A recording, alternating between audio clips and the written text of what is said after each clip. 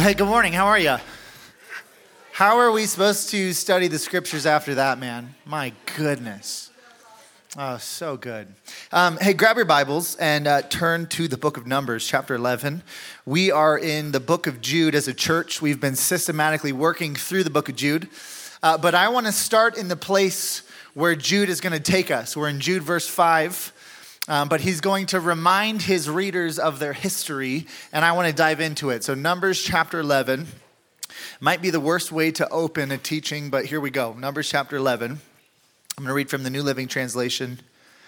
It says this: Soon the people began to complain about their hardship, and the Lord heard everything they said. And then the Lord's anger blazed against them, and he sent a fire to rage among them. And he destroyed some of the people in the outskirts of the camp. Then the people screamed to Moses for help. And when he prayed to the Lord, the fire stopped. After that, the area was known as Taberah, which means the place of burning, because fire from the Lord had burned among them there. And then the foreign rabble who were traveling with the Israelites began to crave the good things of Egypt. And the people of Israel also began to complain. "Oh, for some meat," they exclaimed. "We remember the fish we used to eat for free in Egypt. And we had all the cucumbers, melons, leeks, onions, and garlic we wanted. But now our appetites are gone. All we ever see is this manna." Let's rewind a couple months. Jude is reminding his readers of their history. I think they would have probably been familiar with Jewish literature and Jewish history. But let's rewind from Numbers chapter 11. A couple months before, the people of Israel were slaves to the Egyptians. In fact, it had been 430 years of slavery. That's almost 2 times the age of America. So all of the history you know as an American or about America, double that. And that is what the people of Israel knew as slaves to the Egyptians. Generation after generation after generation died in slavery to the Egyptians. And from Exodus chapter 14 all the way to 16, we see an interesting shift in the people of Israel. Because Moses has been put in a place where he's able to lead them out of 430 years of slavery. And in Exodus chapter 14, we see the people of Israel, a couple million people standing at the foot of the Red Sea, and they're thinking about how they're going to die. Because Egypt is coming with their weapons, with their army to slaughter them. And every single dead end that the people of Israel experience on their way out of slavery, the Lord shows up and really flexes who he is. And if you know the story, the Red Sea parts, the people of Israel walk through, the Egyptians follow, and the water falls on the Egyptians. They die. The people of Israel make it to the other side, and they're finally, after 430 years of slavery, they're out.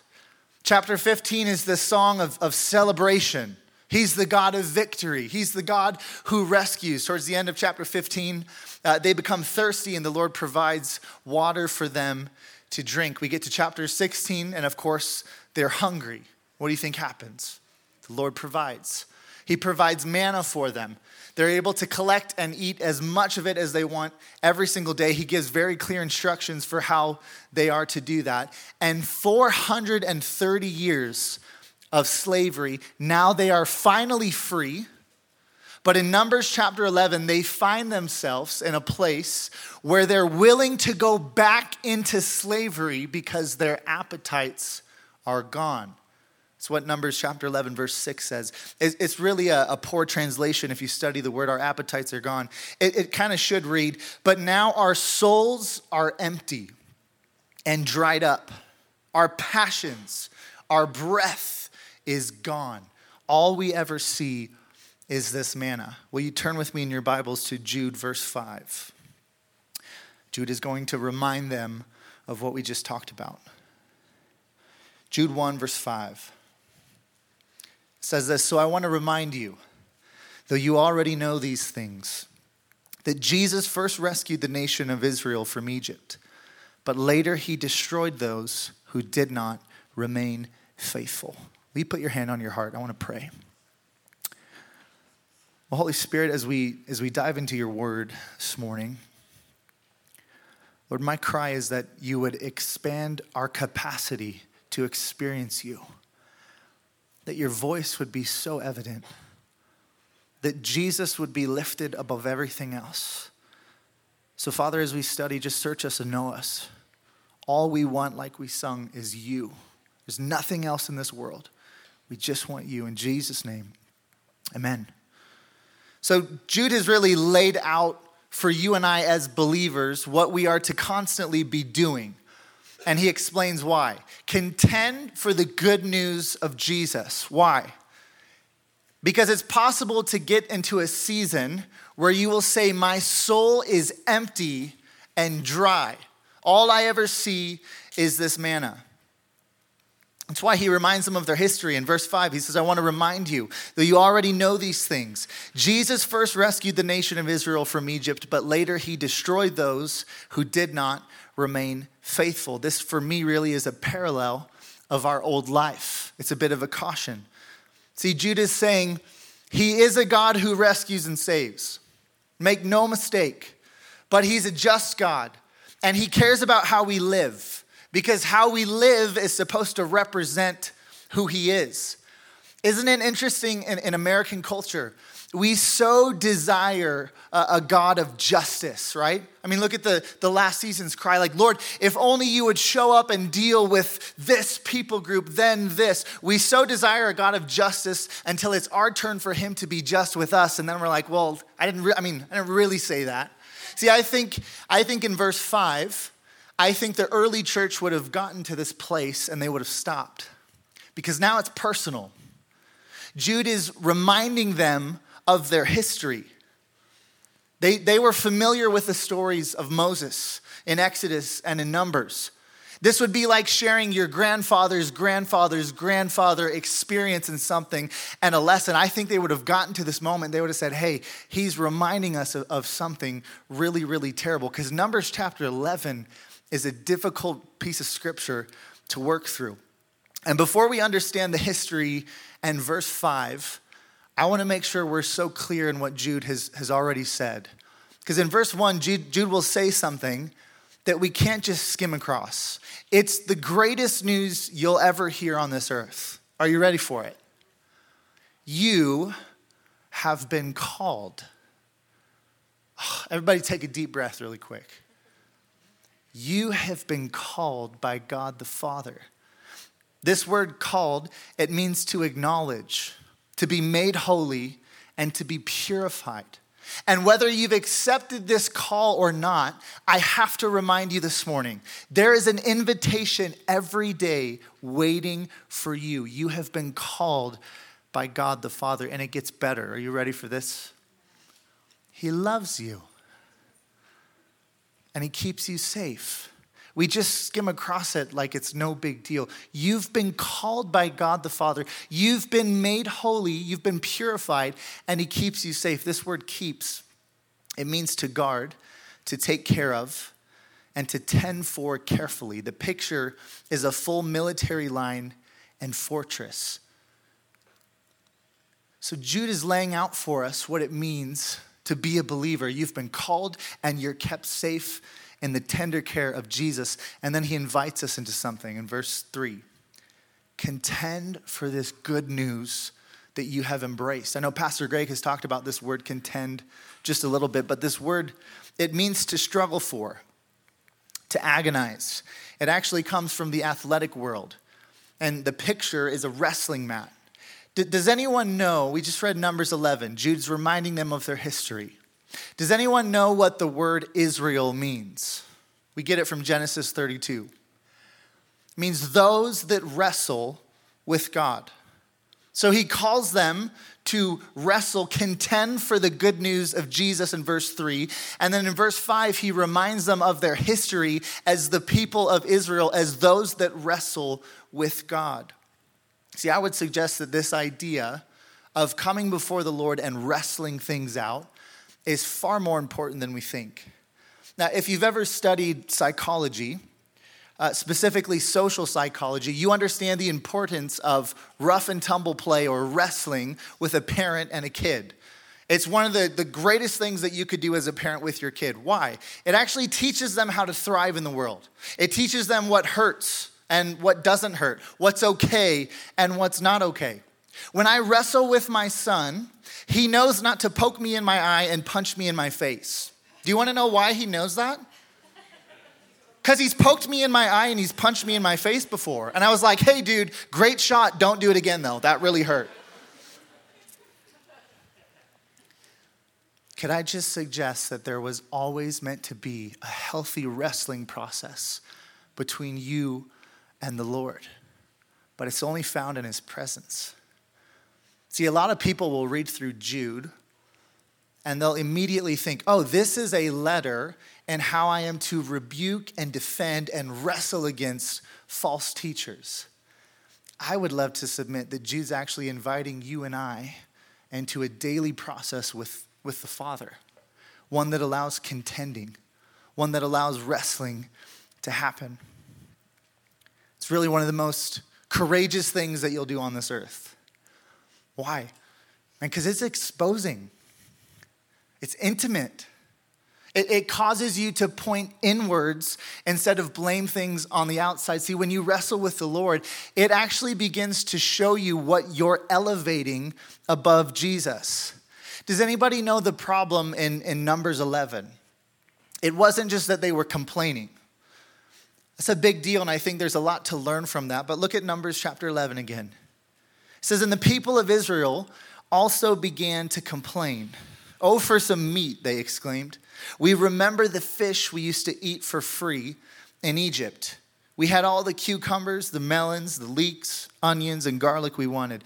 But now our appetites are gone. Our souls are empty and starving.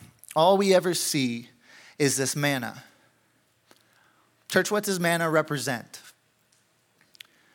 His provision. It represents daily encounter with him. Jesus taught us to ask for it from the Father in Matthew 6. Give us today our daily what? Bread.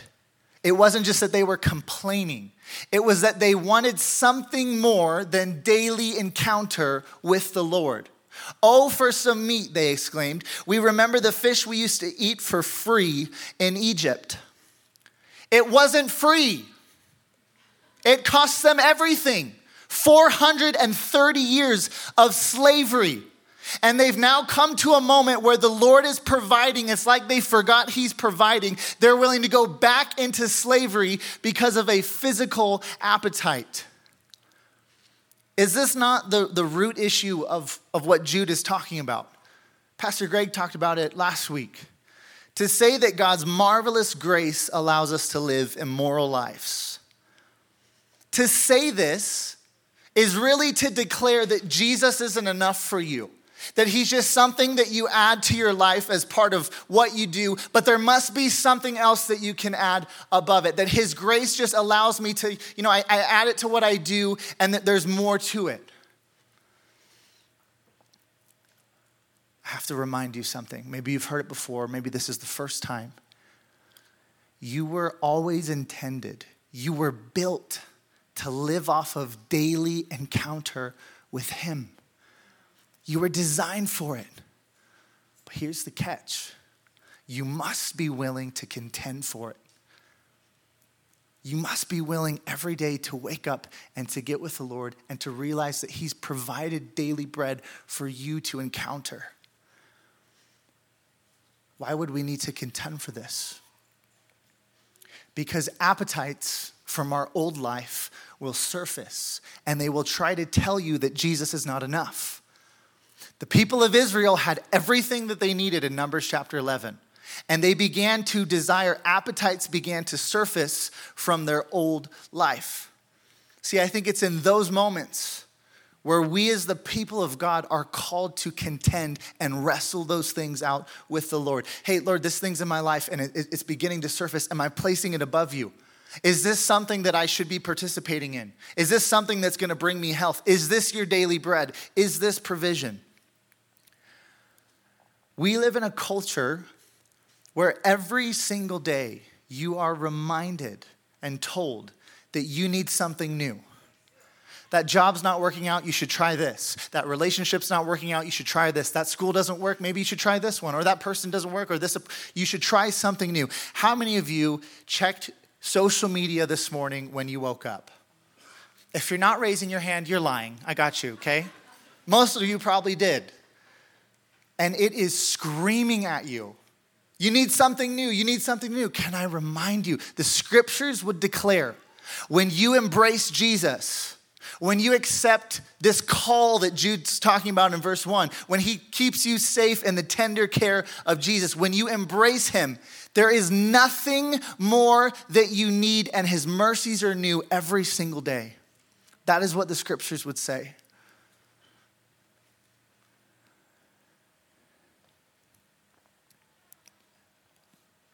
Some of us have stopped contending in this season. And you're wondering why you are spiritually and emotionally starving. You've gotten to a place where you would say, my soul is dried up and empty. Can I just tell you, there is nothing on this earth apart from Jesus that will satisfy the hunger that's in your soul.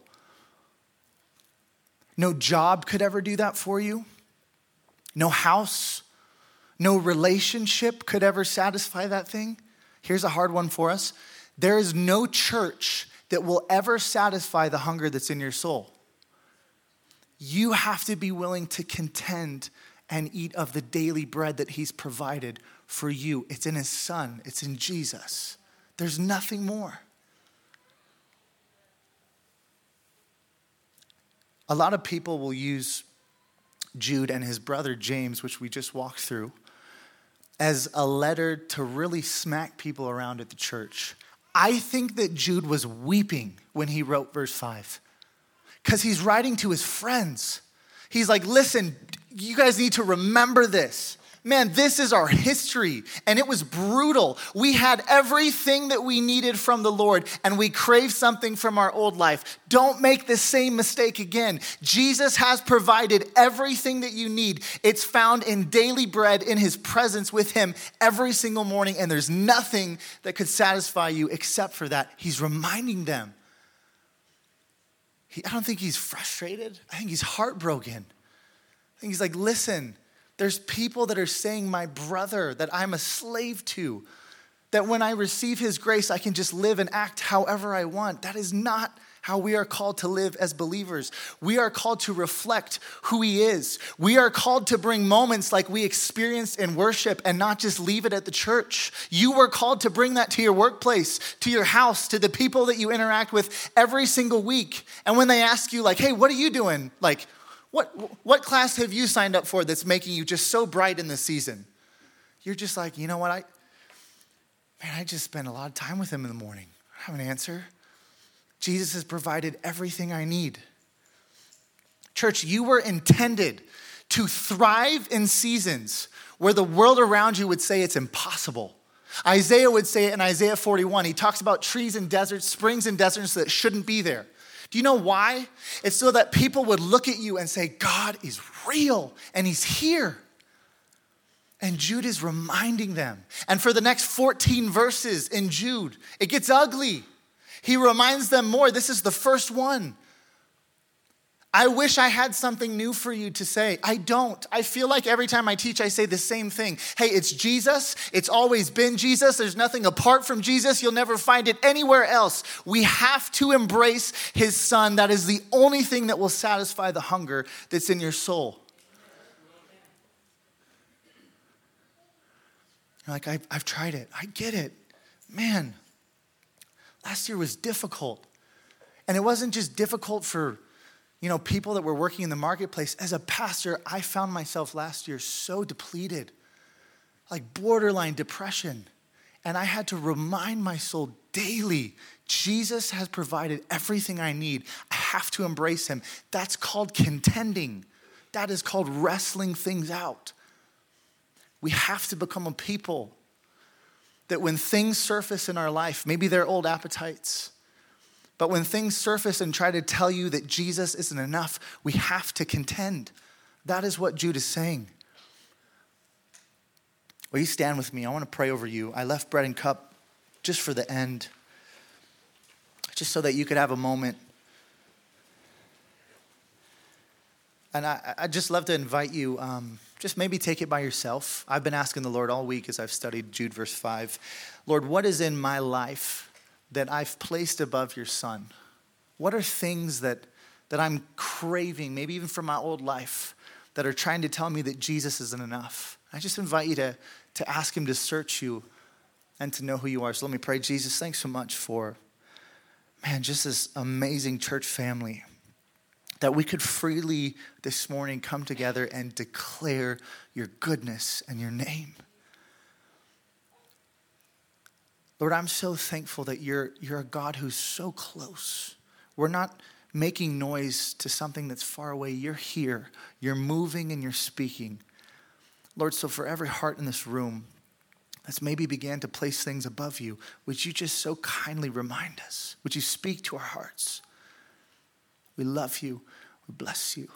In Jesus' name, amen. Let's take a couple moments and we'll take bread and cup.